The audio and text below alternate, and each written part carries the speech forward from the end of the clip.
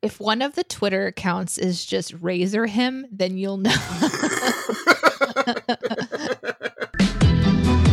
Welcome to Behind the Sins, presented by CinemaSins.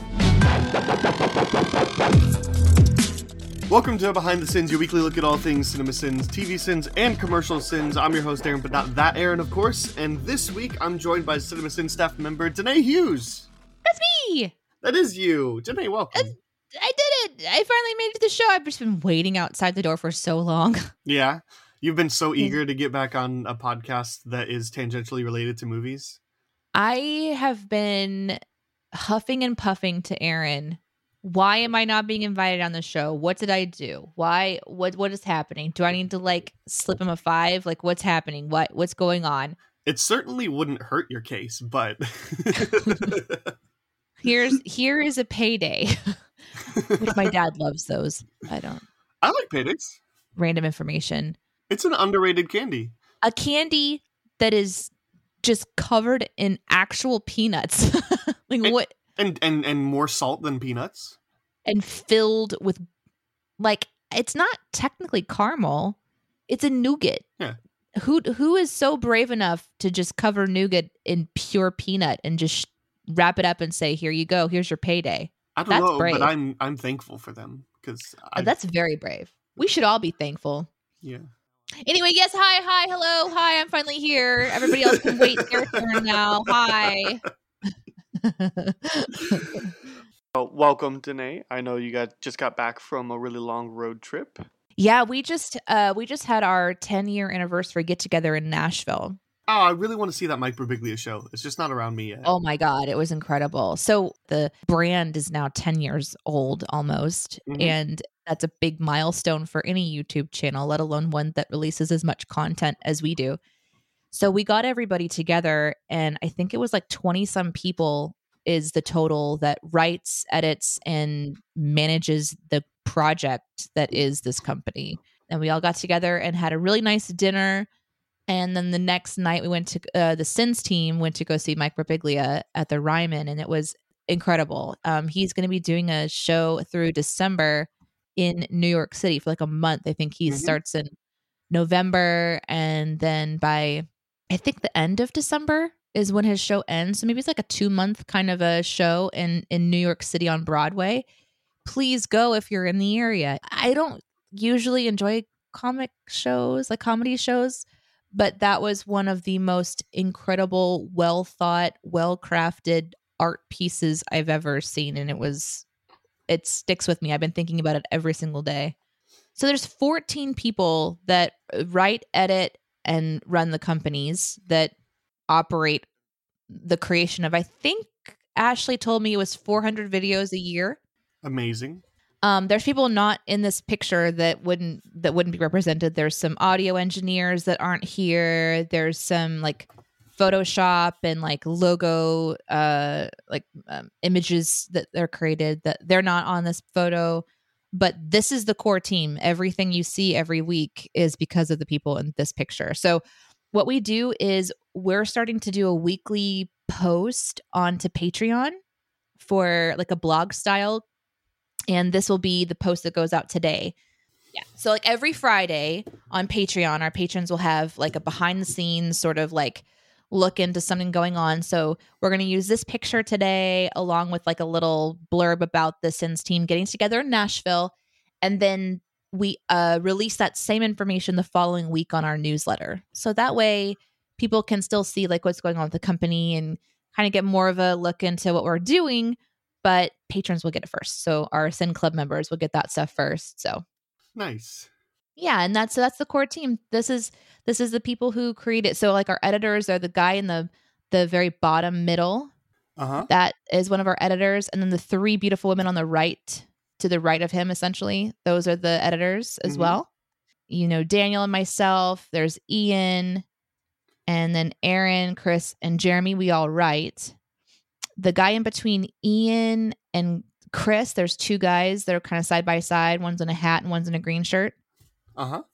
Those are that's Kevin and Keith. And then the woman that's kind of directly in the middle is Amelia. And they're all kind of help manage all of the in and outs of what we do if something happens on the website or something crashes or Yeah. just, we all have to kind of collaborate to, like Sin Week, pulling Sin Week off. That's the Maiden team. So when we meet up in Nashville for Maiden stuff, that's the Maiden crew.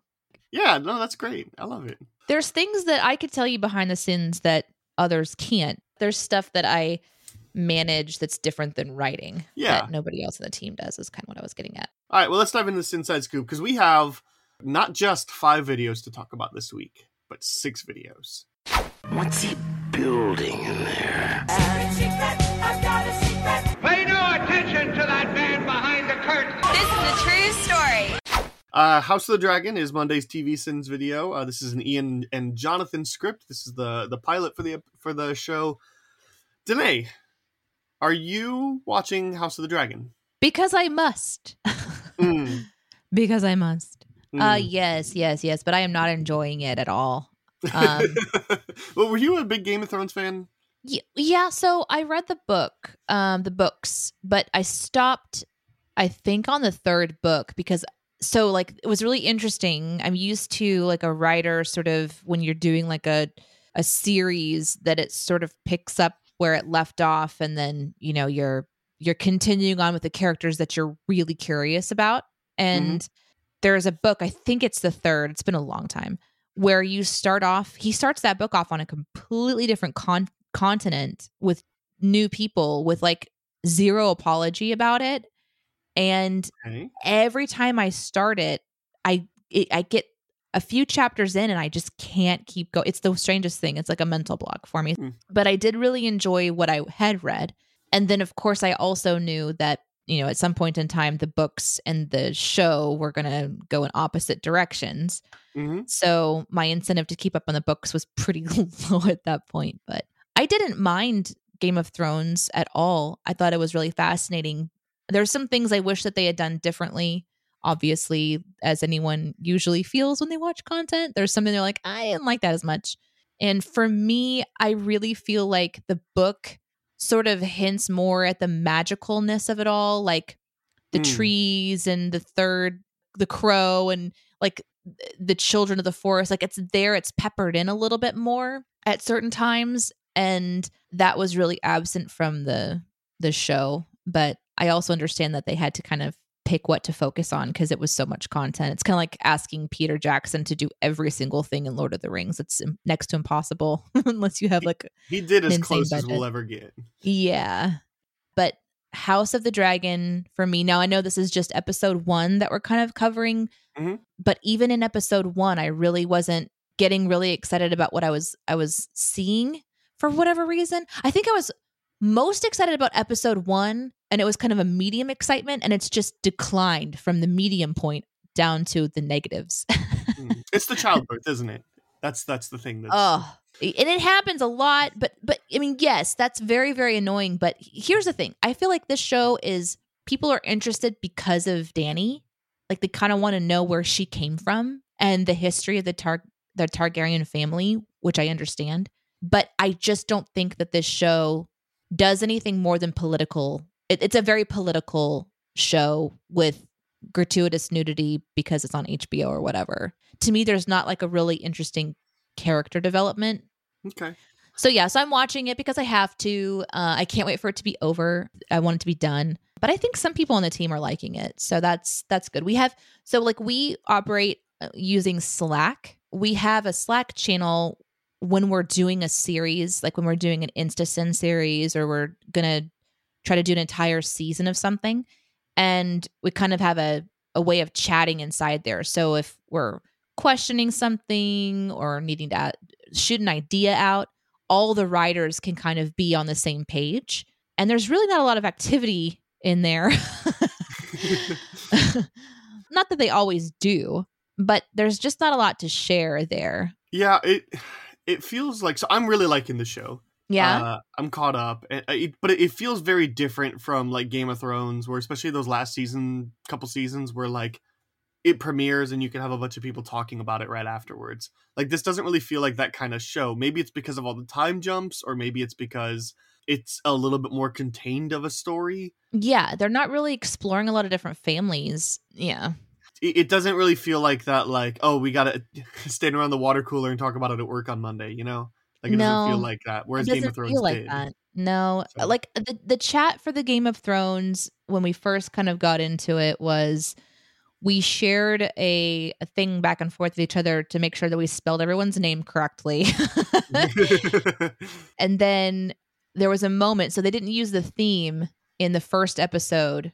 And then yes. spoiler alert, they do in the second. So things like that where we just want to make sure that we send it in the first one, but then what are we going to do when it does appear in the second? So we try to kind of be a little bit consistent about some of those things. And so I think we were all kind of excited about it, though, at this point. Like in this point of our writing, I think everybody was kind of like, okay, what's this going to be about? And then, of course, we watched it and we sent it. I mean, speaking from like future knowledge and all that, like I'm liking the show. I think more than Game of Thrones so far. I was never huge into Game of Thrones, but I always kind of like liked it. But because the show is more contained and because it's not necessary for you to have seen Game of Thrones, but this is meant for people that have. So like they don't have to do all the world building that the first couple seasons of Game of Thrones did. So it really feels like they're just kind of diving into season 3 or 4. And so I am enjoying watching it more than I was, especially the start of Game of Thrones. But I think overall I'm just enjoying it more because it was sensory overload. Yeah, I can see that. Good point. This Sins video was written by Jonathan and Ian, as mentioned, and there was quite a number of good things to enjoy about it. Requiring your counsel to start each meeting by placing their balls on the table. And what are those fucking balls? I don't know, and they don't really explain it. No, we sent it in the next one too. I know for sure. I wrote on the next one, and I did the same thing. I'm just like, what is happening with these balls? So this will be a recurring sin. There's not even like a casual reference of like only these people would have these balls, so we know that nobody's trying to impersonate them or whatever. But it's like, this isn't like Mission Impossible. People aren't impersonating other people. And there's no consistency. Like, yeah. I didn't like that one. That was one of the ones. That's one of the sins I really like too. When you're writing the next one, oftentimes the first one hasn't even gotten all the way through production yet. So it was really fun because when I end up writing about the balls in the next one, the writer was like, I wrote about the balls too. And it's like, listen to what we're saying to each other right now. Love it. It's Slack out of context. Yeah. Oh my God. It would be such a segment for you. I'm not even kidding. That'd be a really fun Twitter account. You just Slack out of context. You just screenshot it and upload it, and that's it. And that's just anyone from any company just uploading stuff. It would be really, really insane for ours, though, for sure. Because it's like, should we nude just the butt crack for fun, or should we blur it rather? Well, listen, you feel free to upload Slack out of context anytime to the Simpsons BTS Twitter. Yep, I can do that. Let's see. Now I want to see a Batman series set in the Game of Thrones world. Well, assuming Discovery doesn't need another tax break and it suddenly disappears after it's complete. I want to see that Batman show too. What? Right? Why wouldn't you? Well, they've already done Batman in a samurai world, and they've done Batman in like a Jack the Ripper kind of story. There's no reason. They've done Batman and Teenage Mutant Ninja Turtles. There's no reason they can't. There's do no this. reason not to. 100%. Riding horseback is the hundreds equivalent of eating an apple. Riding on a black horseback. Mm-hmm. Yeah. Sometimes I'll see a sin and I'm just like, okay, whatever. And that's. Yeah. I'm glad you liked that one. That was one where it's like. It's strange too because it's a very subjective thing. Like if I was on a script, I might be like, should we rewrite this one or should we cut this one? And you never know what you're gonna get. You never know. And this might be the sin of the week for me. I was slayed by this one. This dragon looks pretty miserable, but I can't tell if it's from the death of Amma or if it's just depressed that it's only being brought out for funerals and special occasions, like it's the good family China.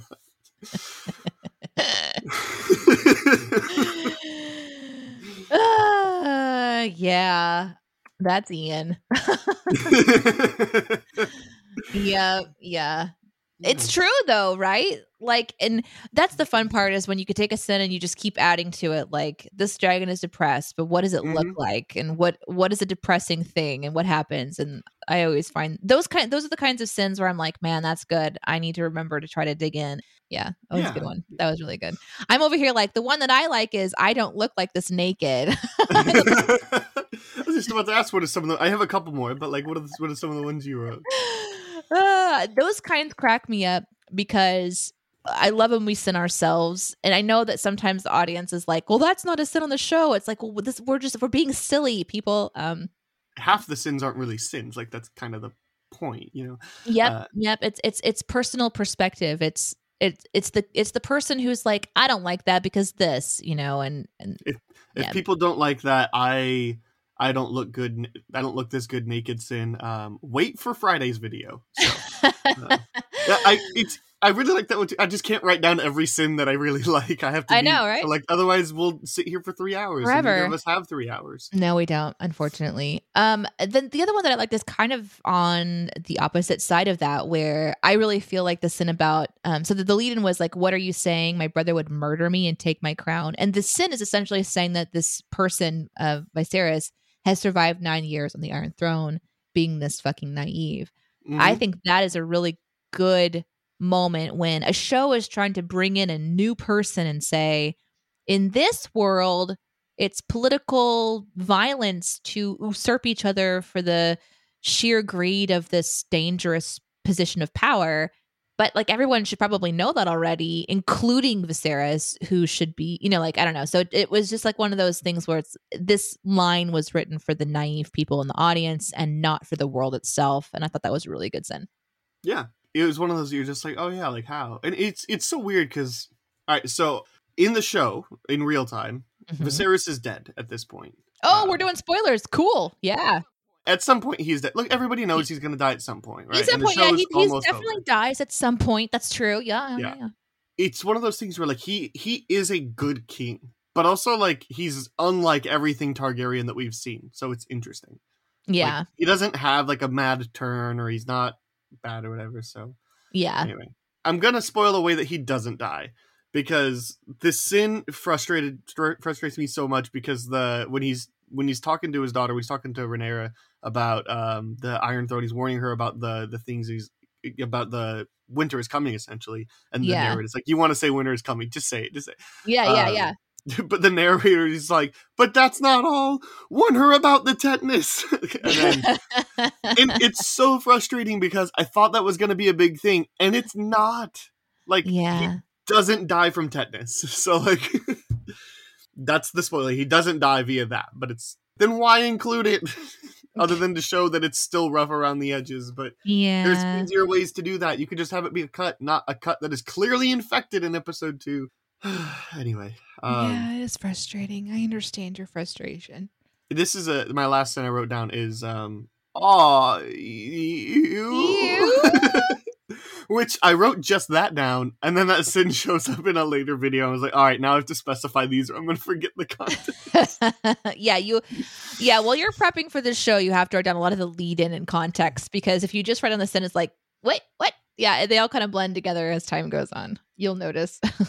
I didn't write this down, but me and my wife did really appreciate the kind of juxtaposition of the childbirth versus the jousting competition. I thought it was really artfully done. So I'm glad there was a sin removal for that. That's all I have for the video. Do you have anything else today? No, I think we covered it out. Cool. Well, that'll move us to Tuesday's video, which is Halloween Kills, Chris and Jonathan script, because it's a horror film. Danae, this is like your favorite movie ever, right? Like, you live and breathe these Halloween movies, right? I'm really glad that you know this about me, first of all. Thank you for knowing me so well. Yes, I love the Halloween series so much, because murder and fear and movies, yeah. And movies. It's like the trifecta of happiness for what I want to do with my mental space. Yeah. Well, and this one specifically, because this has the highest body count of any of the Halloween movies. It's just people dying a lot, you know? Yeah. But it's basically, you walk into a room where someone is holding a weapon and then just spinning like a cyclone, and then people are just running into the cyclone and then just falling over dead. That's essentially this movie. Kind of. Although, as you're describing that, I'm imagining more of like an Abbott and Costello or Looney Tunes kind of tone, and I kind of want to see this movie recut in an Abbott and Costello vibe. Anyway, I will say about this, anytime that Jonathan and Chris pair up for their mutual love of horror, and that they've written on so many things like this, they just have this knowledge of the content going in. Like, if you were going to drop me into this for whatever reason, let's just say that I was super open to watching a horror film and sinning it, there's so much that I would be confused about in some ways that they'd have so much more of an idea of where you are in the the flow of the franchise, and then how it doesn't make sense in on itself. They'll have conversations back and forth because I'm in, every single Slack channel. I get to kind of like peek in on the conversations that they have inside of these moments. And it's just like they literally are just having long chats about this doesn't make sense because then this happened and right? And they're Yes. just like talking back and forth. So if you're a fan of the series and you watch these, there's always something really amazing about having a writer that understands the subject matter on like a really deep level. It's also nice to be paired with someone who has no idea, because then you have kind of the pendulum swing of perspective. Mm-hmm. But yeah, these kind of blow my mind. Well, and I don't blame you for not, like, this series has the most confusing timeline, like including X-Men, and X-Men has a wonky timeline that nobody understands. But like, this series has had essentially 4 reboots in 13 films, 12 films. That's a lot. So, like, it's so many. And I would explain it to you, but you don't care. So that's fine. No, well, I mean, if there's a Halloween fan listening, they might want to kind of hear you talk about it. So that, like, if you want to talk about it, that's totally fine with me. I personally won't be following as much, but that's okay.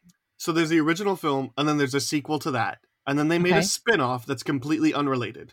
They wanted to make it an anthology series. And then that tanked at the box office, and everybody was like, we want Michael Myers back. And so they made a sequel to the second film again. So that's kind of reboot number 1. It's not really. Okay. It's a redirection for the franchise. So then they make 4, 5, and 6, which are all in the first timeline. And then they reboot it to where the only films that are canon are the very first 2. And they're like, we're making a sequel. And then they make that one, and then a sequel to that film. And then 5 years later, there's a complete reboot of remaking the original Halloween, and then a sequel to that. And then the 2018 film is another reboot that says the only film that's canon is the original 1978. And then this is a sequel to that one. That's insane. There are 4 timelines and 1 random anthology film. It's wild to think that in order to enjoy a movie, you may have to reference a flow chart. So, and this is why this Sins video was so perfect, because this movie is the sequel to the film that was 2018, which is only a sequel to the original one. So the way that Jonathan and Chris talk about like how this movie is silly because of its callbacks, but they're calling back to movies that no longer canonically exist in this timeline. Oh, yeah. And So, I appreciate that too. So like I kind of like flipped through the Sins video. I didn't watch it like in depth to like absorb knowledge. I just kind of like I skimmed it a little bit. But I did notice that too, like that. And that's the fun part about watching the Sins videos. If you're not going to watch a movie, is we inadvertently try to kind of tell the audience what's happening to remind them, just in case it's been a hot minute. So sometimes we'll write a sin to be like, the movie is trying to do this here, and this is why it doesn't work. And when you have those kinds of inconsistencies, writing like that really helps. Well, and here's the thing, like, there's a sin that perfectly describes this, where somebody says Michael Myers has haunted this town for 40 years. Yeah, that's a long fucking time. Well, and then the sin goes on to explain, all right, so this is a sequel to Halloween 2018, but it takes place the same night. Okay, that's right. Yeah. But that is a direct sequel to only the original film, which only the original film, Mike kills a couple of babysitters and their boyfriends, and that's it. And then I guess according to this one, a cop as well. Somebody would not have terrorized the town for 40 years for one person going on I think there's like a 5 body count. Well, but the way that they're talking about it, it's the beginning of this movie, so they wouldn't even known about Michael attacking tonight. So it's like, is one town really haunted by like 3 murders one day? It doesn't make any sense. It's a valid sin, is what you're saying. Woo! It's the best sin. And then there's also another sin later where they asked Jamie Lee Curtis, like, what should we do? And she's like, we fight. We always fight. And I just think it's hilarious because I just binged all of these movies. Oh, did you? Okay. They never fight. They always like they run. Like they don't know how to fight because you can't kill Michael Myers. So they run. The lead character winds up fighting, but it's a self-defense fight. It's not an active, proactive, anything like that. So it's like They don't fight. Like, they run. What a stupid line. Anyway. There was another sin too that was kind of like about there's discrepancies, and there's this clever sin. The guy says like, shit, I forgot my stethoscope. And the sin is, Yes. too bad Marcus doesn't make it to Halloween Ends. We could have had a trilogy of him forgetting his stethoscope. And that's just such a deep cut, right? Like, you have to know the content and the movies for that one to make sense. But Well, and I didn't remember him, but the Sins video made sure to point out, oh, they're continuing this joke. He forgot his stethoscope at the beginning. I'm like, I didn't even know that guy was in the first. like the Yeah. ones that I'm going to enjoy are ones like, how about that sassy tackle? And then the sin is like checking your gun inventory while in a hospital parking lot. That stuff is going to like capture my attention because I can follow it without any context. But there was some serious deep cuts in this one too. So Yeah, and along with the stethoscope guy, being a part of the medical profession is great. On a night where all these people are getting hurt and killed, you should maybe just work at the hospital instead of trying to kill this guy. yeah. Michael Myers apparently knocked on the back door and then ran around to the front house of the door, only to come back to the back door when Little John isn't looking. And I can't imagine a shot I'd like to have seen more in this movie. And it's one of those where, like, Michael never sprints. He never runs. He just walks in a straight line. I kind of want to see him, like, you know, knocking and like giggling and like running to the, like, sprinting to the back and knocking. And that sin was one of those where, like, my imagination just ran wild. It's great. So, Good stuff. again, potential for sin of the week is if a woman brought an iron, somebody brought handcuffs. It got you. You're cracking up. It's I so love good. that. Because they're just pointing out that, like, this person brings a hockey stick. Like, fair. Not a bad weapon to bring to a mob fight. And this person brings a bat, and this person brings the, like, but nobody brings handcuffs. If this woman brought an iron, somebody brought handcuffs. There's a cop with handcuffs. Like, yeah. One of the ones I really liked is when we sin how much time a movie has left. Like, it's easy to say this movie has 20 minutes left. Ding, just there. You could state the obvious, but the sin is this movie has around 13 minutes left, and it feels like at least 11 of them are spent on Allison and Cameron staring at this door. I love sins like this because the sin is obviously that this moment is taking a really long time, but it's just cleverly written. So that's an example of how when people want to try to kind of write in the fashion that the channel sounds like, it's finding a way to sin staring at a door in a clever way. And that's an example of how I really like that one a lot. That was clever. Also cleverly worded is these guys are incredible at fighting fires, but terrible at fighting Myers. Mm-hmm. Yep. Wordplay. Wordplay, man. How does it work? Add it to the supercut. Uh-huh. That's pretty much all the ones I wrote. Yep. Me too. Yeah. It's a lot of them. I think potentially my favorite video of the week. So Ooh, very nice. it's either that one or the next one. But I did have two comments that I wanted to highlight, though. One of them is Crashburn32 on YouTube says Jamie Lee Curtis's hospital bed should have gotten a credit in this movie. And then the other one is just the YouTube comments were just littered about, like, why didn't you guys do a bonus round on Evil Dies Tonight? Or, like, how did you not sin that at all? And explaining to you, Danae, there's this mob mentality, right? Mm-hmm. And their chant is Evil Dies Tonight. And they say it probably like 600 times in this 90-minute movie. And it's annoying, and everybody has hated it since the second that it came out. Yeah. And it would have very easily been a bonus round, but, like, that's why it's not done, right? Is because it's so easy, and the internet has already CinemaSinned it for the last year, right? Like, yeah, there are sometimes it just, and honestly, there have been several times I've written an entire bonus. By the way, writing a bonus round is not easy. It takes a very detailed amount of time to timestamp every single thing that you're going for. And then, of course, the editing team puts it together, and then you watch it, and sometimes you cut it right at the very end because you're just like, this just doesn't work like I wanted it to work. it's also a 24-minute video. It's not lacking for content. Yeah. So I did a bonus round for Romancing the Stone where I added up, I'm not kidding you, all of the bullet sounds.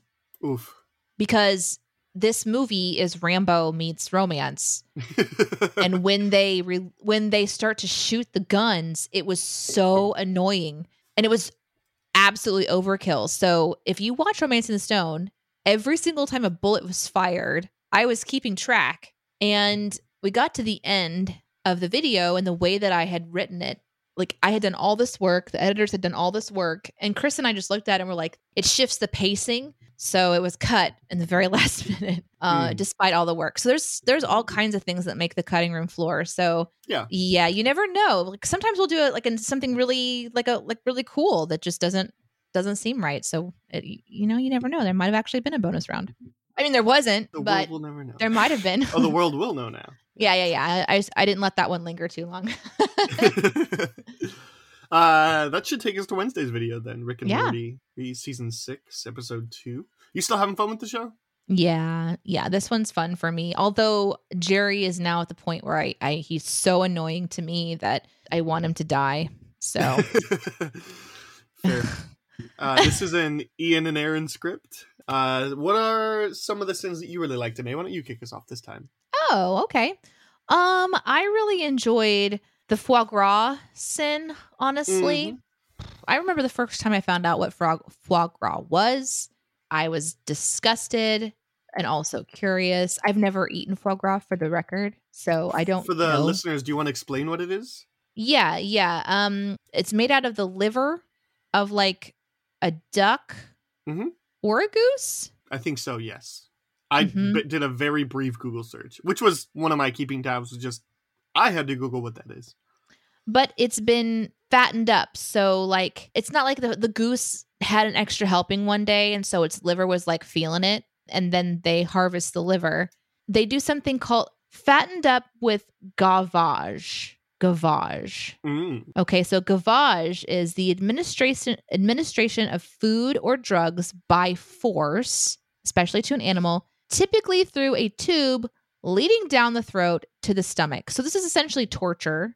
Yeah. So they food torture a goose or a duck to make their liver massively huge, and then you eat it.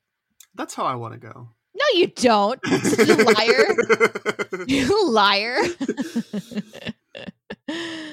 You don't want to die like that. No one wants to die like that. And I am glad that we sin foie gras. Me too. And I am also just personally happy it's illegal in California and New York City. I would say let's just make it illegal. Let's just say no to it anywhere. It must taste a certain way. I don't know. People, it's a delicacy, or whatever, but yeah, but I like goose. They're cute. Well, yeah. I like not torturing things just so that you can get a big fat fucking liver. That too.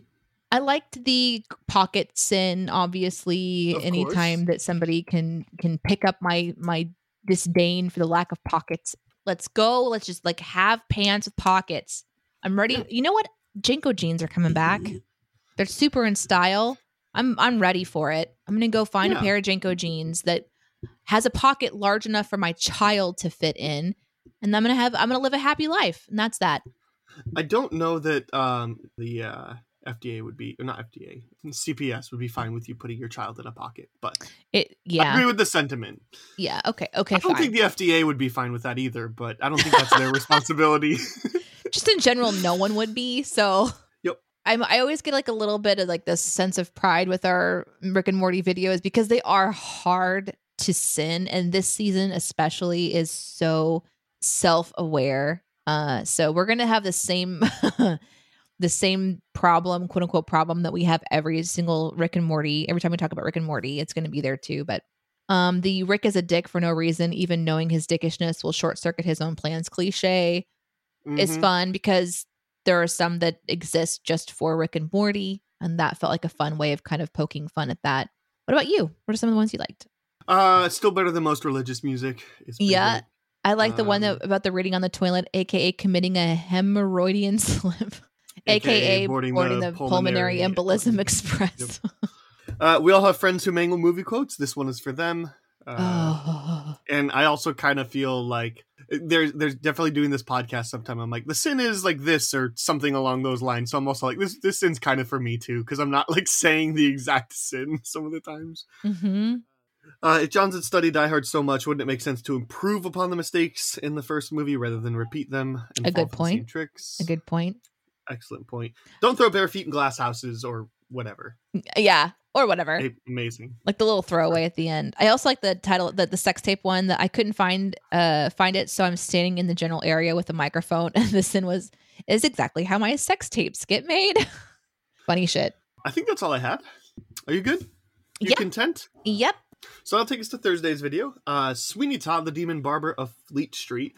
Now, before we actually get into the video, I was asked this, and I was curious myself, was this changed in the schedule at all? Because so I know that Sweeney Todd, obviously October, and I know that the show is getting ready to premiere on Broadway again, or at least I assume again. It's a Sondheim, so I would assume it's already been on Broadway. But I know it's going to come back to Broadway. But the other thing is Angela Lansbury, who passed away this past week, was the original Mrs. Lovett in the original stage production. So was this video schedule changed due to any of those circumstances? No, this was a total, this happens all the time. Just these random kind of we're just in the vein of some universal approval of when we release our videos. So this was actually in the schedule 2 months ago. This was not intentional. It just, obviously Sweeney Todd is like a Halloween-esque sort of thing. And so it kind of got put on the schedule for this time of year, but it wasn't something where we were able to really plan for it. So this was an accident. This is a Jonathan and Ian script this time. Danae, I'm curious because, all right, so you're not a big movie person and you're definitely not a big horror person, but this is a musical. Is this a film that you'd seen before or a play or anything? So I watched a little bit of it. I think when it came out, I really liked Tim Burton and his quirkiness. And, those sort of there was a series of time where it just seemed like we had Coraline coming out and we had Nightmare Before Christmas come out and, these different things like that. So this one was on my radar and I started watching it, I think. And so I remembered when I was scanning through the video that some of it looked familiar to me, but I never watched it all the way through.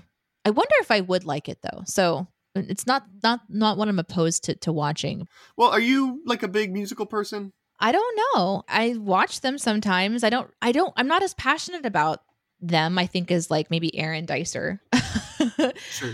Sometimes I think that storytelling through singing is really, really powerful because music is there's a universal language to it. There's a way that when the music crescendos, you don't have to understand language to feel the emotion of music. And so I think that when you add a story to it, if you're going to go to the opera or if you're going to watch a musical, I think that it can really aid the storytelling. But sometimes I feel for me in a musical, there's this moment when it's and now we're singing a song. And I find myself going, so is this in their imagination or is this in real life? And there's to me, there's always this sort of element of where it shifts it out of what could be because it just seems so much of a far stretch. But there again, I am someone who actually in my everyday life sing a song every day because I love singing as I do my life. And Iris is the same way now because I'm her mom. And so we will sing back and forth to each other. We'll lay in bed at night and she'll sing about things she loves about me and things that she thinks about her day just from her own heart. And then it's my turn and then I'll sing back to her. And then sometimes we'll sing at the same time. She'll say, okay, now we sing together. So we're literally living a musical. So it does happen and it is fun and that's real and it's my real life. But somehow when I see it, sometimes in content, it distracts me. So it just sort of depends on how it's presented. I've been told that I would really like a few musicals that have come out, like La La Land. I think it's all in the storytelling, just like in anything that you watch or anything that you listen to. It's how it's presented. I'm not going to love every opera, but there's some that I'm really going to enjoy just because of how it's put together or how it makes me feel. So Sweeney Todd is kind of one of those ones where I don't know that I would be yes, because it's a musical and because it's Tim Burton or that has that vibe or whatever, I'm going to love it. Everything is something that I could not enjoy. Sure. That's fine. That's all right. That's just how I am. Can I recommend one to you that I think that you would personally really love? Yeah, sure. It's not a movie, so great. It's called Hadestown. Okay. My wife and I got a chance to see it in February, and it is the story of Orpheus. Is that on Broadway? It is. We saw it traveling. So when we were in New York last year, I saw an advertisement for it. It looked really interesting. It's the story of Orpheus, but the musical style is New Orleans jazz. Wow. So it's Greek mythology in this That's fun. Yeah, it's great. I love that. And it has a really good message at the end. So anyway, yeah, Sweeney Todd is, I mean, Sondheim did the lyrics, and he's considered, one of the best of all time. West Side Story, probably the biggest standout. Like, he's kind of like the goated in the like musical theater world, and I really like this movie. I think I've only seen it once about 5 years ago, but I really, really liked it, and I thought the music was great. It's got a relatively straightforward plot. It's nothing necessarily special, but like, aren't all musicals kind of that way to some degree? Mm-hmm. So aren't all movies that way to some degree? To some Whatever. degree. If you're enjoying the ride, if you're enjoying the music, it's fine. So, and I really enjoy the music, and I really enjoyed the movie. So, Jonathan and Ian writing on this, as I said, let's get into it. Continent hopping should never be allowed in a song. If I'm trying to visualize your journey, I now have to think about what airport you went to, what flight you took, and how long the flight was. It's exhausting being me, which leads me to my behind the scenes for this video. Yeah. On the continent hopping in a song, Sin, how much research went into tracking the path before just writing a medicine? I think it was a sin that was just written for joy's sake. I asked about it, and my interpretation of their reply was that not as much information was gathered before just writing a silly sin. So there really wasn't a lot of research on that one. It was just sort of a fun like poke, I think. Sometimes though, you got to be careful if you write some. So I've written a sin before that was sort of similar to this, and then your co-writer's like, well, what's the research on it? And then you're like, okie dokie, we're going back to the drawing board on this one. And then good stuff comes from it. So, but in this case, it was just silly as is, and it kind of went to print. This is another one of those oohs you're talking about. Oohs, yep. After Alan Rickman says he's going to marry his daughter to keep her safe. Mm-hmm. Ooh. Creepy. Call me adventurous, but speed is not a stipulation I ever put on an individual with a sharp blade to my face. Yeah. There's something so unnerving about this. Like, these close shave things. Like, I don't shave, obviously. You do. Do you ever use one of those straight things? Like, have you ever done one of those before? I have like one of the ones that you like actually put a razor blade in it, but no, not a straight edge. Would you ever do that? Like, I feel like we don't need to anymore, I keep stubble. It's kind of my look. Wait, hold on. Do you mean you keep it like in a jar? I mean, my facial hair default is I'm never clean shaven. So like if you're building your character on a video game, you're always like the 5 o'clock shadow guy. Yeah, I mean, maybe a little bit darker than that. But yeah, I don't go ever like clean shave or no razor guard or anything like that. So I've been doing it on my head recently because I'm bald. So, I mean, I've considered like if I want to go somewhere professionally that's going to get a smaller cut on bald, but whatever, on my head. But would you do it? I don't think a straight edge. Plus, I don't really want to pay somebody $30 to do what I can do. Okay, let's say I paid them $30. Let's say I did it. Would you do it? Like, would you sit down in a chair and let someone else straight razor your throat? I would do my research to make sure the person is professionally trained, not just correct. Whatever. Yeah, they have a certificate on the wall that is current.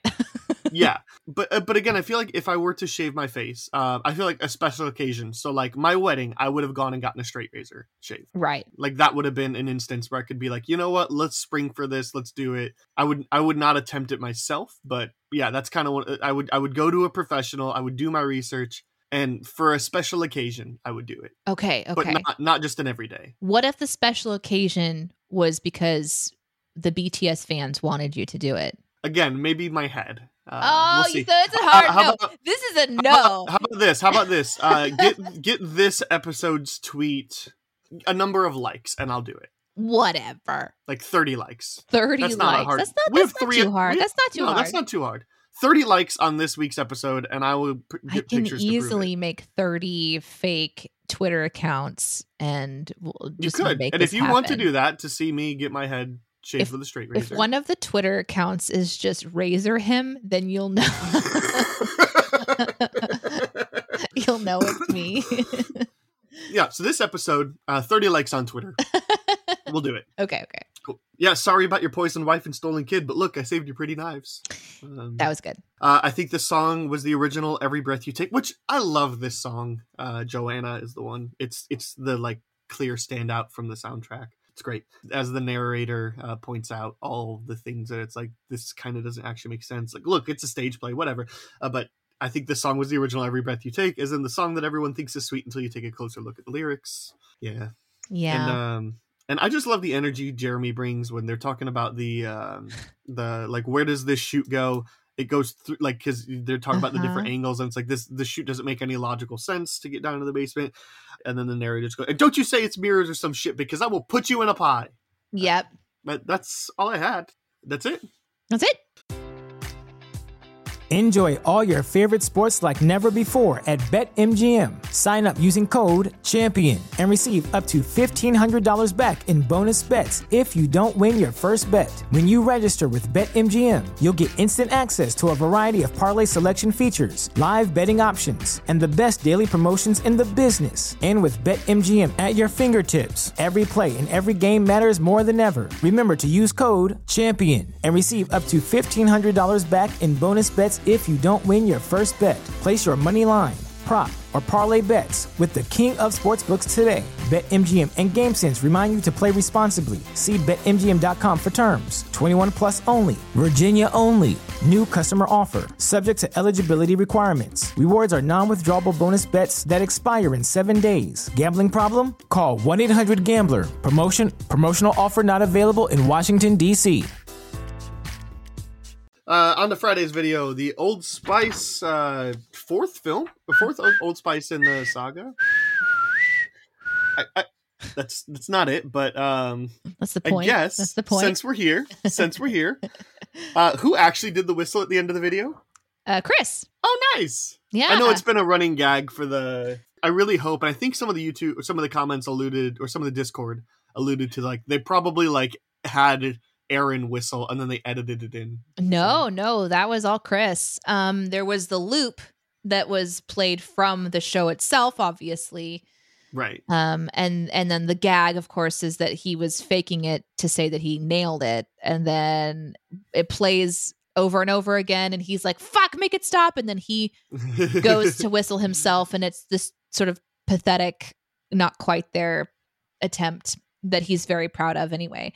Yeah. I happen to had the pleasure. So right now, Ian is in the United States, and that means he's like staying with Dicer, and then we're all traveling together, and we all co-work a lot. So I was actually around as he wrote this one, and it's really fun when you have a writer that's so passionate about something. And Ian sending these commercials was a delight to observe, because he's just so proud.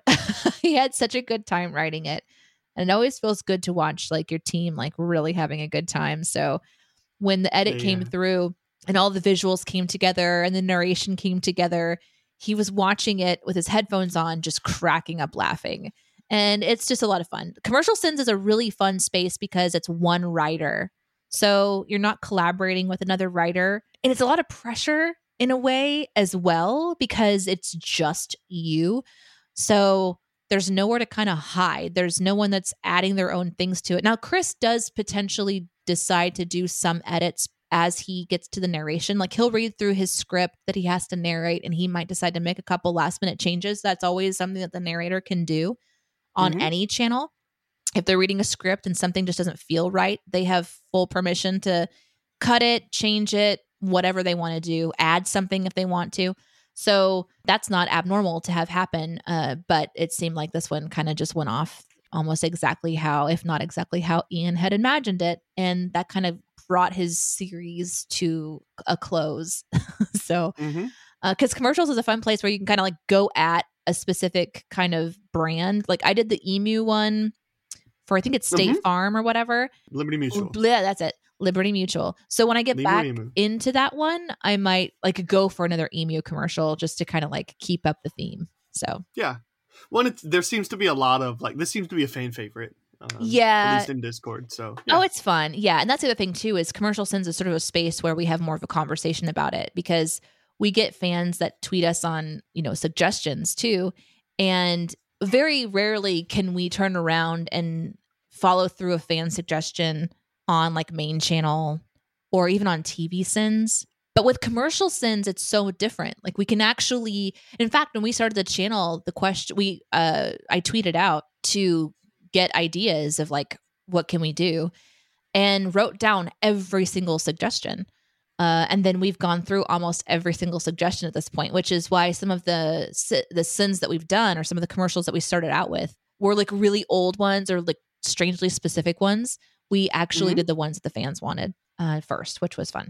And as a fan, I appreciate that because I felt seen. It's fun. Because I suggested the Jake from State Farm, which is like, that's an obvious. Oh yeah. And then there's some from like there's like the Folgers one, I think, that was with the siblings when the brother came home and it was like this oddly incestual sort of vibe.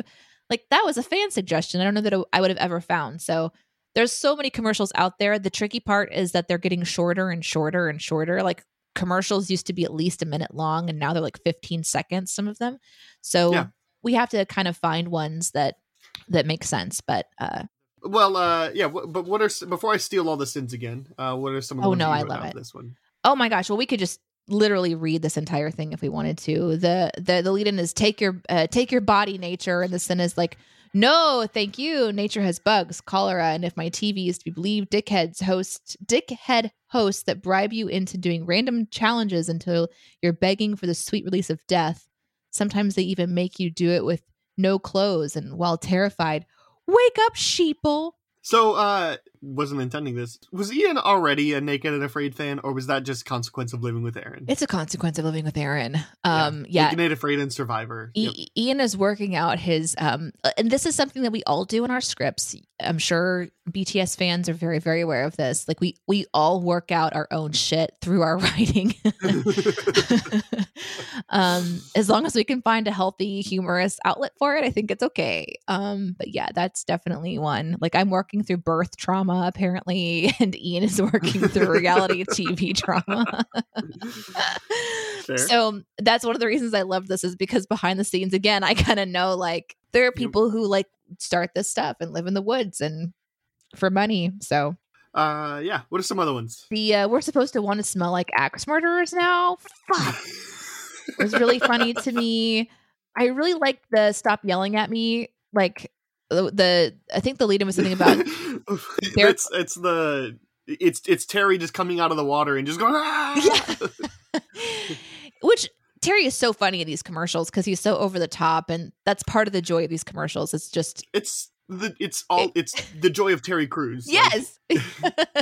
So but I do prefer like the clever, like the other guy. I don't remember his name. Oh, they're like, great. I do prefer the more subtle, like, look at you, man. Back to me now. I'm gonna whore. Yeah, I love those.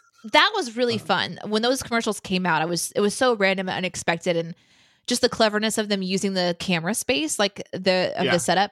But these are delightful because Terry Crews he's just so he's amazing. He's so energetic. So this yelling one was like, what the fuck is going on? Why are you yelling? Holy shit, I'll buy your damn body. Why stop yelling at me? Yeah.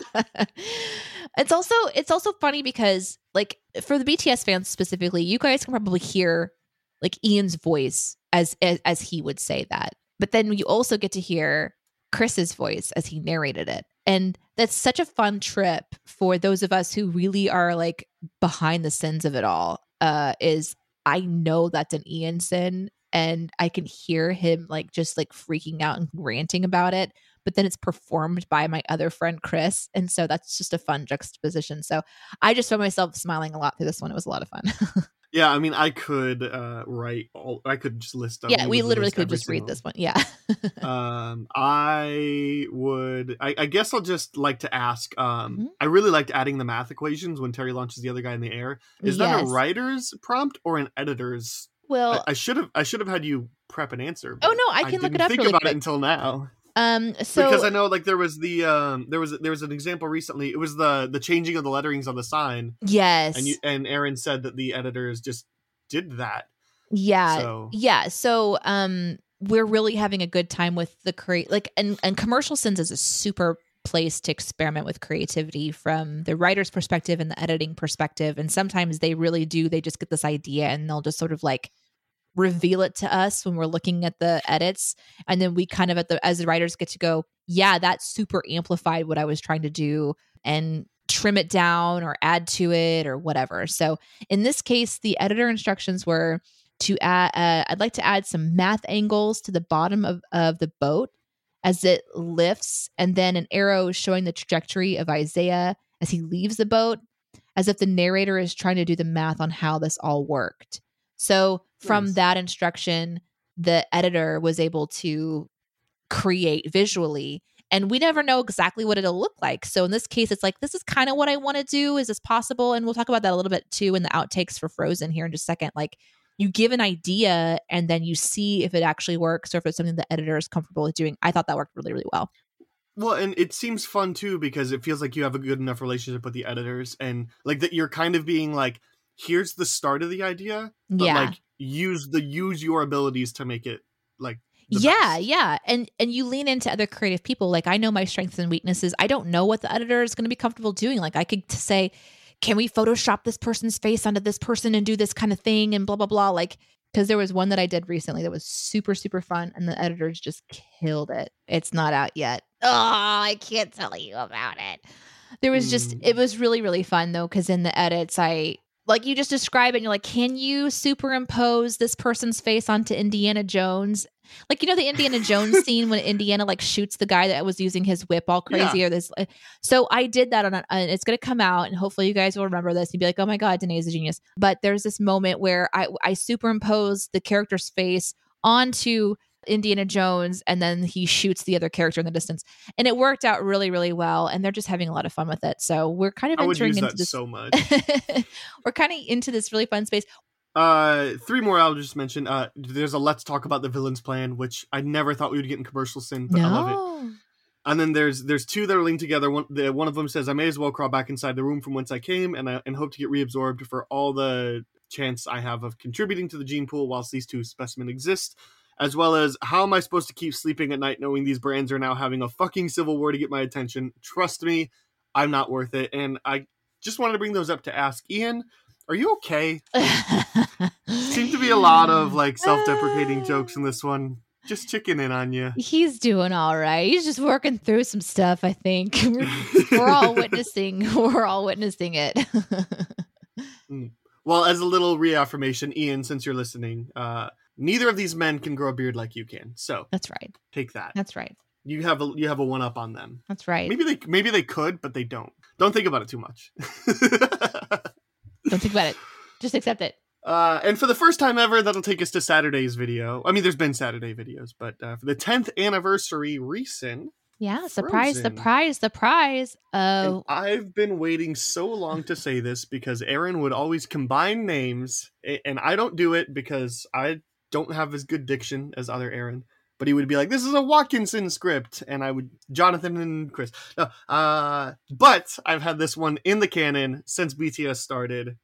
This is a Danae Aaron script. Danae Aaron.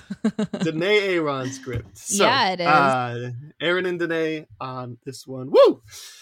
Yeah, this one was fun. It's fun. So we are re-sinning. Leading up to our 10-year anniversary, we're doing 10 resins where we're going back in time and pulling out some that we wanted to give another stab at. And I think the reason that Chris put this one onto the schedule, I didn't ask him specifically. I'm making a massive assumption here, but I think it's because I wrote on Frozen 2 and I wondered if he wanted to have a female voice again on Frozen. You know what I mean? Like to kind of go back and add a different, like a Danae perspective or a female perspective on it, because it's come out fairly recent. You know, it's not like it was one done 10 years ago or something. But yeah, so we just gave another stab at it, and there's going to be others, so be watching, specifically 9 others. Yeah, be watching every Saturday for the next 9 weeks. We're going to be doing the same exact thing where we have another stab at a classic, and I'm going to be on one other one for sure. But yeah, we're all just writing our little butts off these days. So I want to kick off with my one Keep Behind the Sins question. How is it writing on a video that's already been done? Like, I mean, the videos were much shorter when these were released, but did you ever come across a joke where you loved it, but you had to cut it because it was in the original video? I decided not to watch the original video, and Aaron did the same thing. So we actually wrote our entire script without referencing the original material at all. And then after we put ours together, watched the original, and there are some crossovers. And then there's also some things that we missed. And interestingly, there's some things that we cut from our script that they covered in the first one without us knowing it. So, and that was interesting too, because like Character growth. I would make a strong, like I was like, I think we should just cut this. It's a little argumentative, but it's actually in the first video. And so I think I asked to cut one of Aaron's, and he was like, well, it's interesting because it was in the first video. And I'm like, well, good. We covered it there.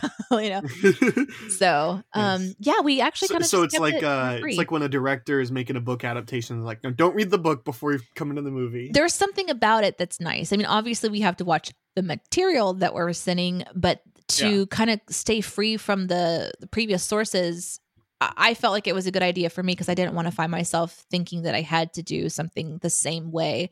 It's a strange part of writing for the team. And when we're resending, it's really going to happen.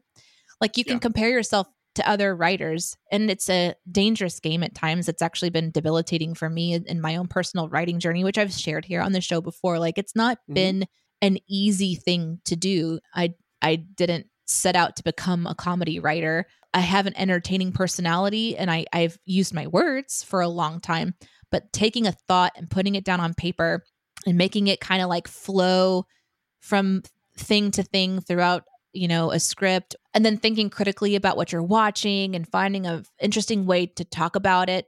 Those things it takes time to learn that. And thankfully, Chris and Jeremy have been really patient.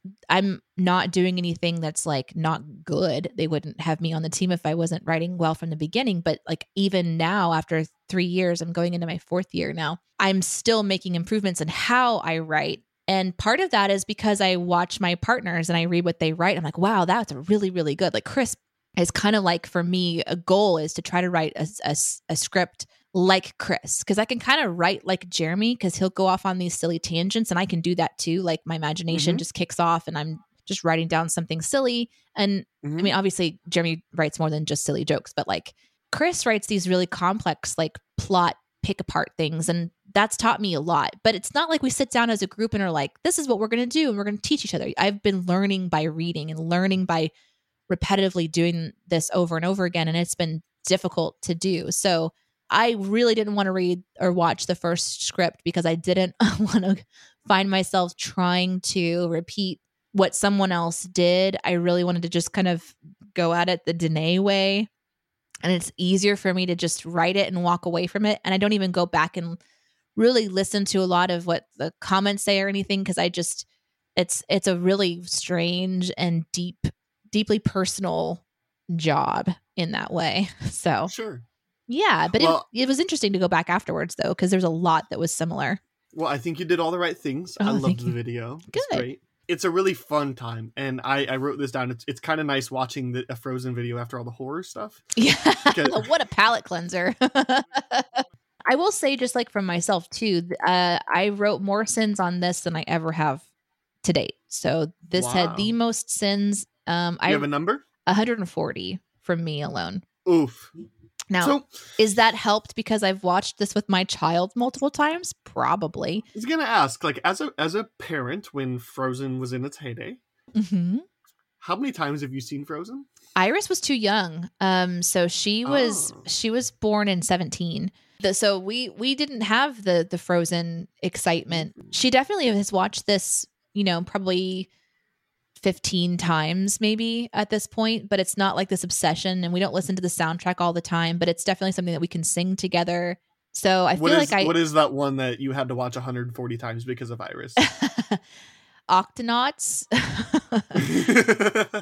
She's really into like the Netflix shows. She watches those things quite a lot. But thankfully she hasn't really obsessed about a movie. She really liked Lion King.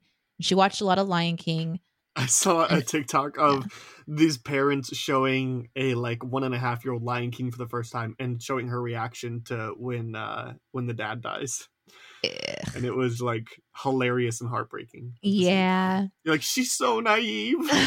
Yeah. Welcome to the world of emotional terrorism. That's really what I feel like I love to do in these kids movies. No, like when I watch a kids movie, I love to get into that mentality of like, what is the movie doing to the kid watching? And that's where I'm really enjoying sinning. So like in this, that's really like what I'm giving to the sins verse is like the emotional terrorism sins, or the, hey kids, the theme of this is, what they're trying to teach you is to abandon yourself. And like, I really like to point those kinds of things out because it's a chance for me to kind of shine, because I really get triggered by what they show in kids' movies.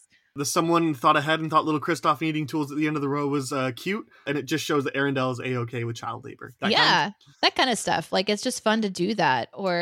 But yeah, I wrote 140 sins on this one. It was the most I've ever written. So the combine process was a little bit of a bitch, but we got through it. And yeah, I love writing with Aaron. We had a lot of fun. He cut some of my sins. I rarely fight for him, and I was like, "Are you sure about that?" And then he read them again. He's like, "Nope, we're adding it back." And so it was very much a collaborative kind of thing. So we both really enjoyed it. Like, one of the ones though that I was really proud of is towards the beginning, is I have a cameraman sin, which is so funny to put in an animated movie. Well, so again, that's one I didn't write down because like most of my sins were from that first little chunk. Oh yeah. And I was just like, I can't write every single sin. Yeah. Because then the lyrics say the ice is stronger than 100 men, but I only see 6. I've seen more icebreakers than the first day of junior high summer camp. It's also fun on this one because we're sending things that you do. Like, so let's say the movie just came out. We don't get to send things like the lead in is, do you want to build a snowman? And the sin is phrases forever ruined by a movie for 500. Like, we don't have those kinds of things if time hasn't elapsed, and that has been oversaid too many times. There's also a sin about, like when Elsa sways her hips, and we sin that hip sway like people were giving this shit, blah, blah, blah. We don't have that perspective on some of the newer movies. So it's fun to sin one that was a big hit, because you kind of know what you want to sin. Sort of like know those moments you want to dig into. So yeah. Conceal, don't feel it, don't let it show. Conversations about condoms somehow make it a kids movie. Gross. Yep. And the other one I wrote down, because I think this is perfect and clever, is this is not the singer in the movie that would be defying gravity. Yeah, that was Aaron. And what a great point that was. So clever. What a nice dig that was. Yeah. Because it's like the sin itself works, but then it's like you have Idina Menzel right there. Yep. Like, yeah, it was with really her clever. most famous song. Well, I don't know. Probably "Let It Go" is now her most famous song, but before Frozen, it was Defying Gravity. Yeah, absolutely. Yeah. I won't name them all, but there's a lot of sins in here that are about like the parenting, like the dad shames Elsa immediately, and what's crazy about you're just like, why can't they just come in and be like, is everybody okay? Like that's what a parent would say. Also, they should be in pajamas, but that's what a parent would say. That's what a good parent should say. Is coming in and They're being bad like, parents, they deserve to get shipwrecked, right?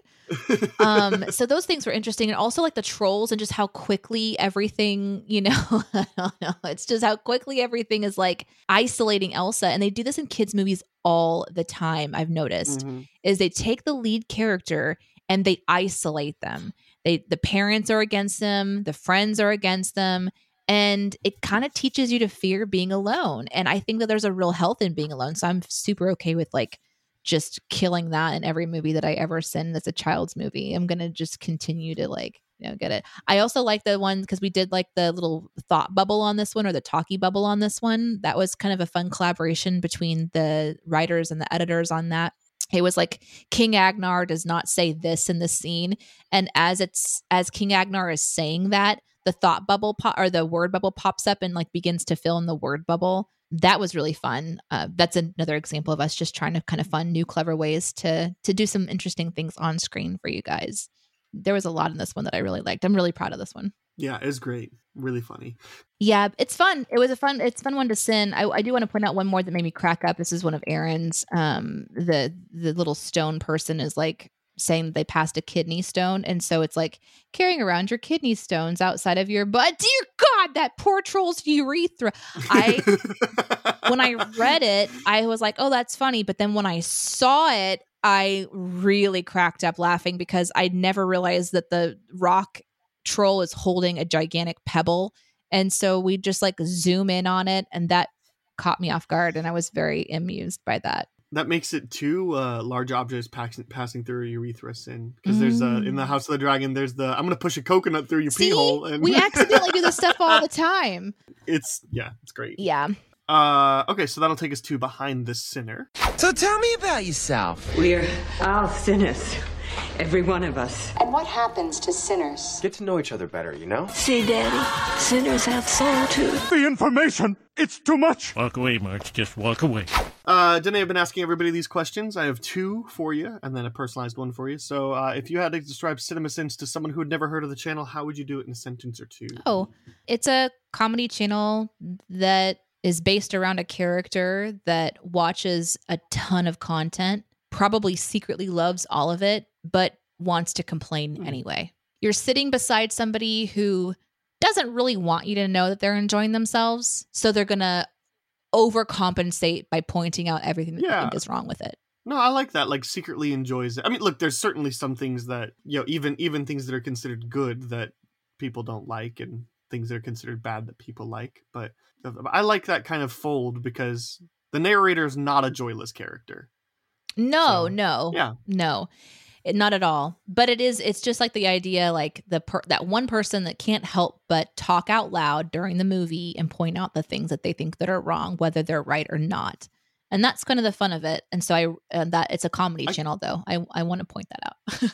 I can't wait to whenever all these are done. Next week will be the last week of the first round. So I can't wait to like look back and just be like, here's what everybody says about the, what CinemaSins are, because like Daniel described it as your friend. I was like, oh, that's an interesting fold, and like that's something that I never considered. So he's your friend who loves movies, just doesn't want to show it. Love it. So then, what are a few of your favorite sins? I really like the way Daniel described it. He said like ones that you either saw or wrote, and you're just kind of always aspiring to hit that level again. Oh gosh. Well, the one that I always aspire for is the Grinch Who Stole Christmas one. Was that the animated or the live action? The animated one with Benedict Cumberbatch. So on that one where I evaluate the interior versus the exterior of a building, that's probably will always be one of the best sins I've ever written for many, many reasons. Not only was it accurate, but it was clever. It flowed really well. And it took me over an hour to do that one sin alone. So it was and it was one of those things I was talking about earlier where I said, just believe me, I've done the research. The outside doesn't match the inside. And my writing partner, which was Chris, said, did you actually, do that? I said, yeah, I wrote for like 20 or 30 minutes. I just couldn't get it out. He's like, do it again. I'm curious what you can write. And I was like, okay. An hour later, I messaged him. I was like, here it is. And it was just this bulky wall of text, but it just came together perfectly. We had to really tweak it in the editing process to make sure that the arrow is pointed to the right spot in my mind. But it's such a trip to try to get what's in your head onto paper and then into a visual space for everybody else to enjoy. And that's my benchmark. I do try to hit that one, obviously. And it doesn't always work because you don't always see the interior exterior problems. Like not every show you watch is going to have that same issue. But when they're really involved and it comes out well, it feels really, really good. But one of my favorite sins that I have going on right now is when we respond to a lead in with something like says the person who just did this. So like in Sweeney Todd, it was like, I think the lead in was something like, he's no good. He just murdered somebody or whatever. And the sin is like, says the person who just suggested murdering someone. So I don't know when we started or if it's always been this way, but it seems like there's just been this uptick, and this happens because we all influence each other's writing. But I really enjoy it. Like, says the person that just did this. So we're kind of judging the person who's judging the person. And I'm really enjoying those these days. There was a really clever, kind of similar in the Frozen video where they just say like, we'll be back in a couple days. It's like, she does not. Yes. Those are really fun. Like you're going to be fine, Elsa. She will not. Yeah. Yep. Those are fun. No, that's kind of the response of like, says the person that just suggested murder. Yeah, that's great. So then Danae, everybody's kind of gotten their own personalized thing. And I thought, last week we revived a couple segments, and I thought, you know what? Let's revive another one. Let's have a little bit of Nay Play. This is the part of the show where I take over. So, okay, you mentioned that you might do a Nay Play. So I wanted to give you one of the things about me that you might not know is that I obsessively hoard interesting articles that I pretend like I'm going to go back to and read later, but I never do. So I'm going to read you some headlines of some articles that I am keeping on my phone that I have not had a chance to read yet. Are you ready? Here's the title of this headline. The smell from a passenger's carry-on bag forced an American Airlines flight to make an emergency landing in Florida.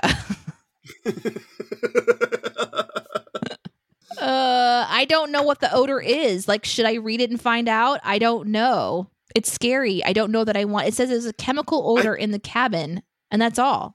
A chemical odor. It's best not knowing. Hazmat units performed a hazard assessment due to reports of strong chemical smell coming from inside of the plane. They used an abundance of caution. People were sent to the hospital. People did feel sick. There was vomiting. What was it? It never tells you. And this is why clickbait is so fun. So my question to you, Aaron, is what do you think it was? We don't actually know the answer, so there's no way that you're going to get this right. It's got to be some sort of roadkill, right? Or in like a bag that someone bought on the plane? There's no way that made it through TSA check. You're right. Okay, you're right. He had to go through TSA check. Yeah. It's got to be like Axe body odor spray, right? I wonder if it is a travel size something that popped. Something popped, and it wasn't good. Yogurt. I'm going to say yogurt. Okay, yogurt is your answer. Mine is definitely Axe body spray. All right, here's the next one. I'm going to have you fill in the blanks of this one. This is the title. I recently removed blank contact lenses from a patient's eye. In my 20 years as a doctor, I've never seen anything like it. Now, I did read this article because I was really curious about this one. Blank? I recently removed blank contact lenses from a patient's eye. This is a true story.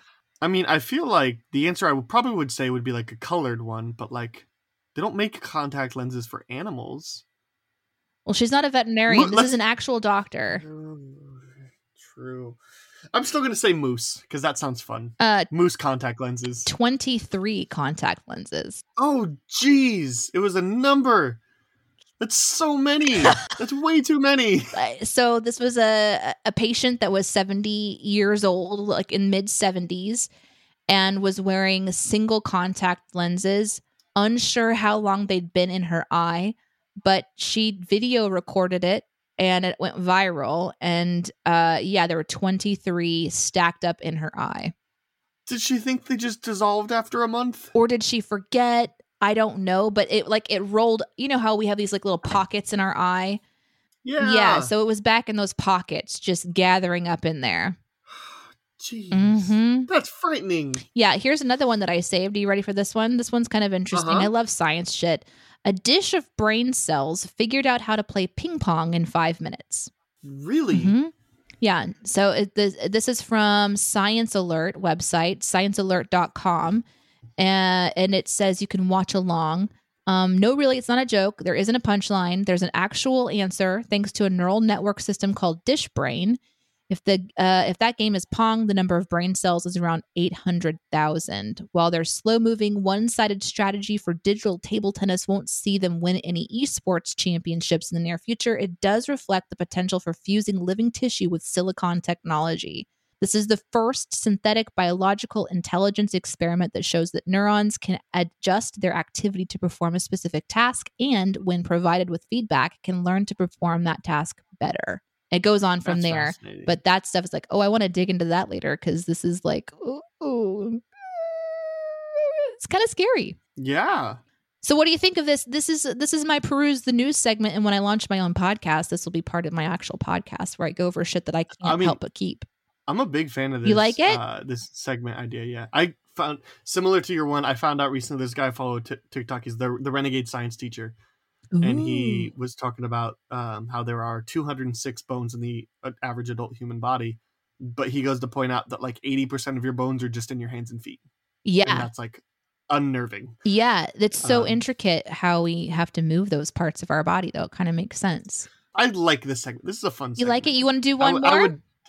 Yes, please. Okay. I'll do one more, and then we can, do the whole wrapping up thing where we say how much we like each other and where you can find me and all that stuff. Woo!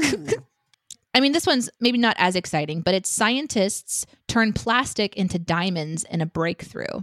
The production of nanodiamonds from PET plastic paves the way towards a new form of recycling and even has implications for exoplanets and that rain diamonds. That sounds fun. Yeah. So this one kind of goes on to talk about like planets that actually like have diamonds in their atmosphere. Although raining diamonds sounds frightening. Very.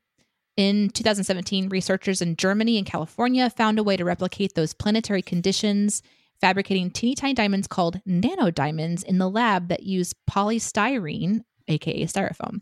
So 5 years later, and they're back at it again, this time using some good old PET. Let's see. Polyethylene terephthalate. Nailed it. Nailed it. According to a study that was published on Friday in Science Advances. So you can go read up on that. But it might be an interesting way to turn our trash into treasure. And that is just part of what, like, I'm going to show you, but this is how many I keep. I am obsessed with keeping interesting things. I can't stop saving them for later because I find them fascinating. And I used to do this on the Shoe the Dough podcast with Aaron Dicer back in the day and we had to peruse the news segment, and it would just literally be me like talking about new stuff that I can't put away. And I stopped doing it for a time and then recently started doing it again. And I realized I'm like, hey, when I launch my own podcast, which hopefully will happen sometime in the beginning of next year, I will be bringing that back because it's just part of my life. So, well, you have at least 2 listeners. Me and I know my wife would love it. So. I love your wife. She's so sweet. Nice. Well, before we do move on to the whole saying nice things about each other and promoting things, I just wanted to know, we have to do Beyond the Sins. To infinity and beyond! Somewhere beyond my wild history. To boldly go where no man has gone before. So, Danae, what is something you want to quickly recommend Warner Rec-A-Warn? Oh, shit.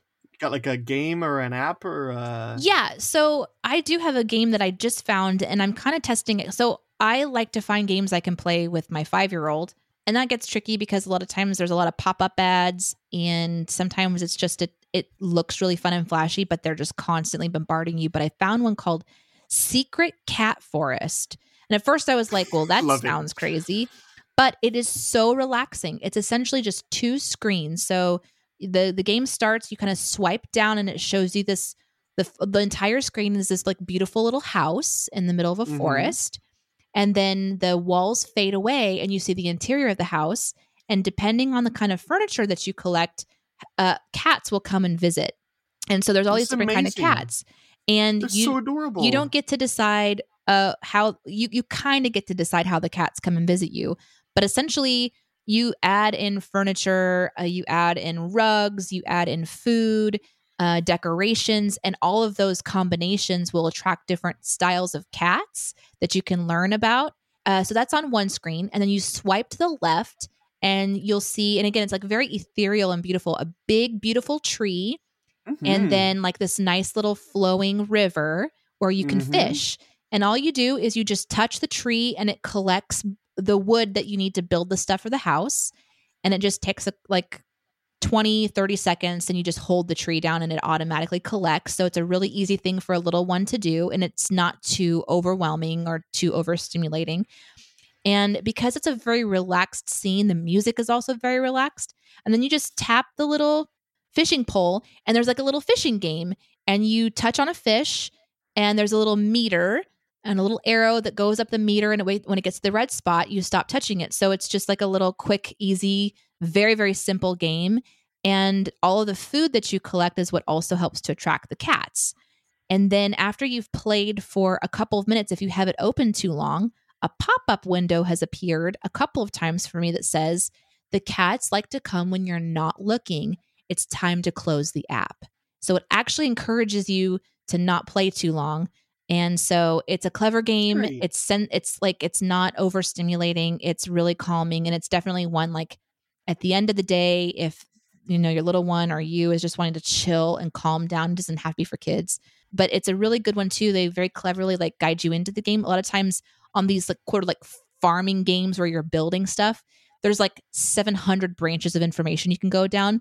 This is incredibly simplified. So it's a really good one. Again, it's called Secret Cat Forest and I highly recommend it. There we go. I like that.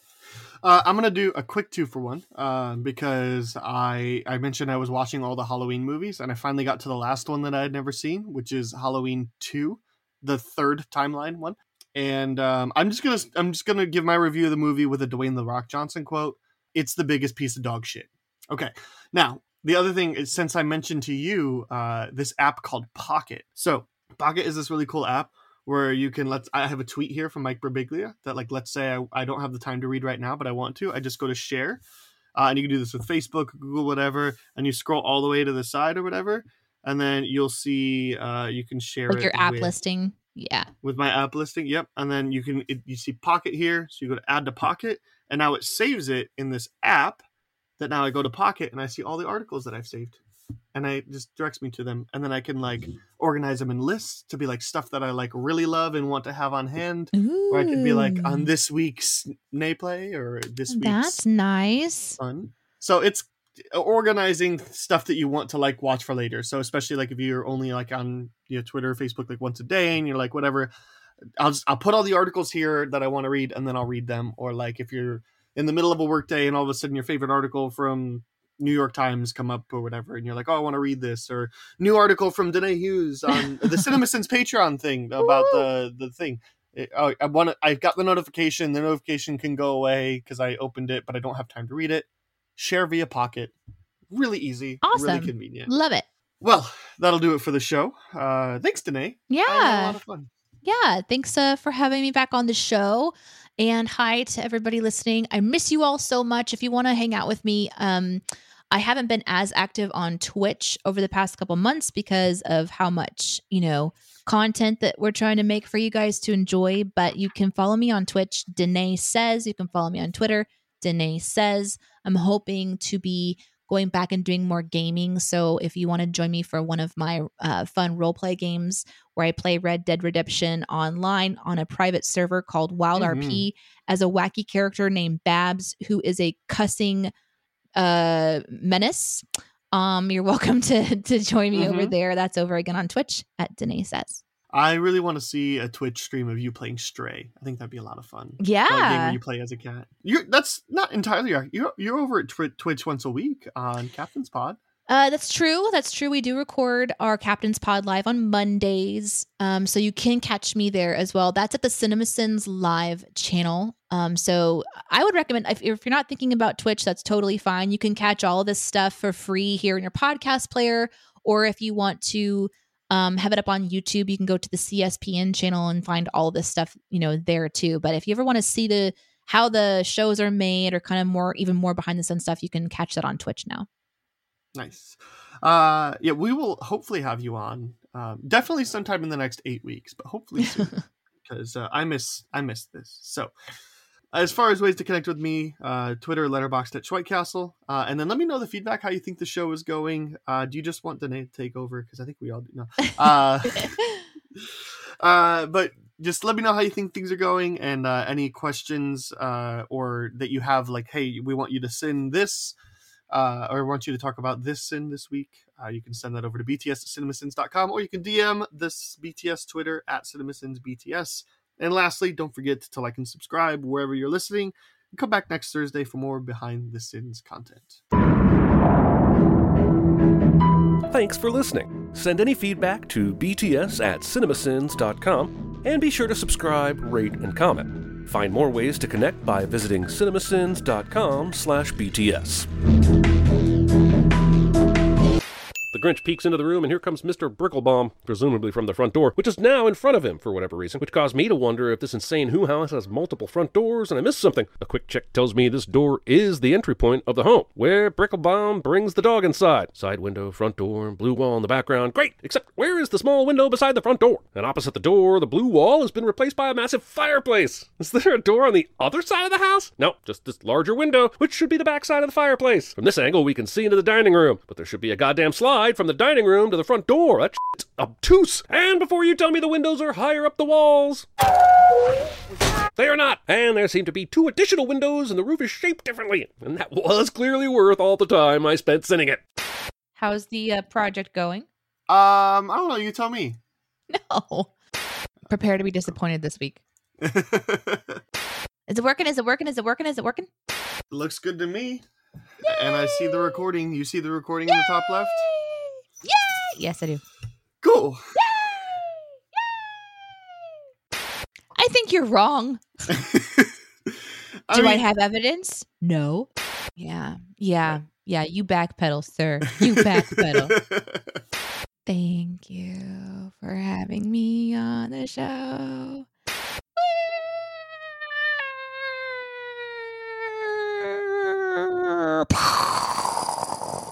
That's me arriving at the show. I feel that. Yeah. I feel that deeply. Because the Ryman's in this old church. Mm-hmm. And so you're in these pews. And by the way, I'm sitting by Aaron, who can't fit into the pew because his legs are so long. Like, he's so tall. So he had to do the man spread thing, which meant that he was taking up a seat and a half. He was stuck in man spread position for like 2 hours. Look, being a tall person certainly has its perks, but airplanes are so much worse as a tall person. This was smaller than an airplane. Yeah, so you have like pews and things like that. You have airplanes. You have anytime you're at the grocery store, inevitably some old woman has to ask you to reach something, which is like, at least that's a good deed you can do. But like, it's got its frustrations. Mostly the airplane thing. I've been left alone behind the scenes of the sins. I'm all by myself, and I can see the empty room. He's coming back, and his internet sucks. Hello. And oddly, it makes it look like Ian is very, very tall too. No, he's just forward. But he's just more forward in the photo. I'm invited to the show even if I haven't written on something, you know, Aaron. Absolutely. Just pawing at your door. I want to play too. I'm being a butt. I'm being a total butt. Yeah, no, that sounds painful and awful. And bye, Danae.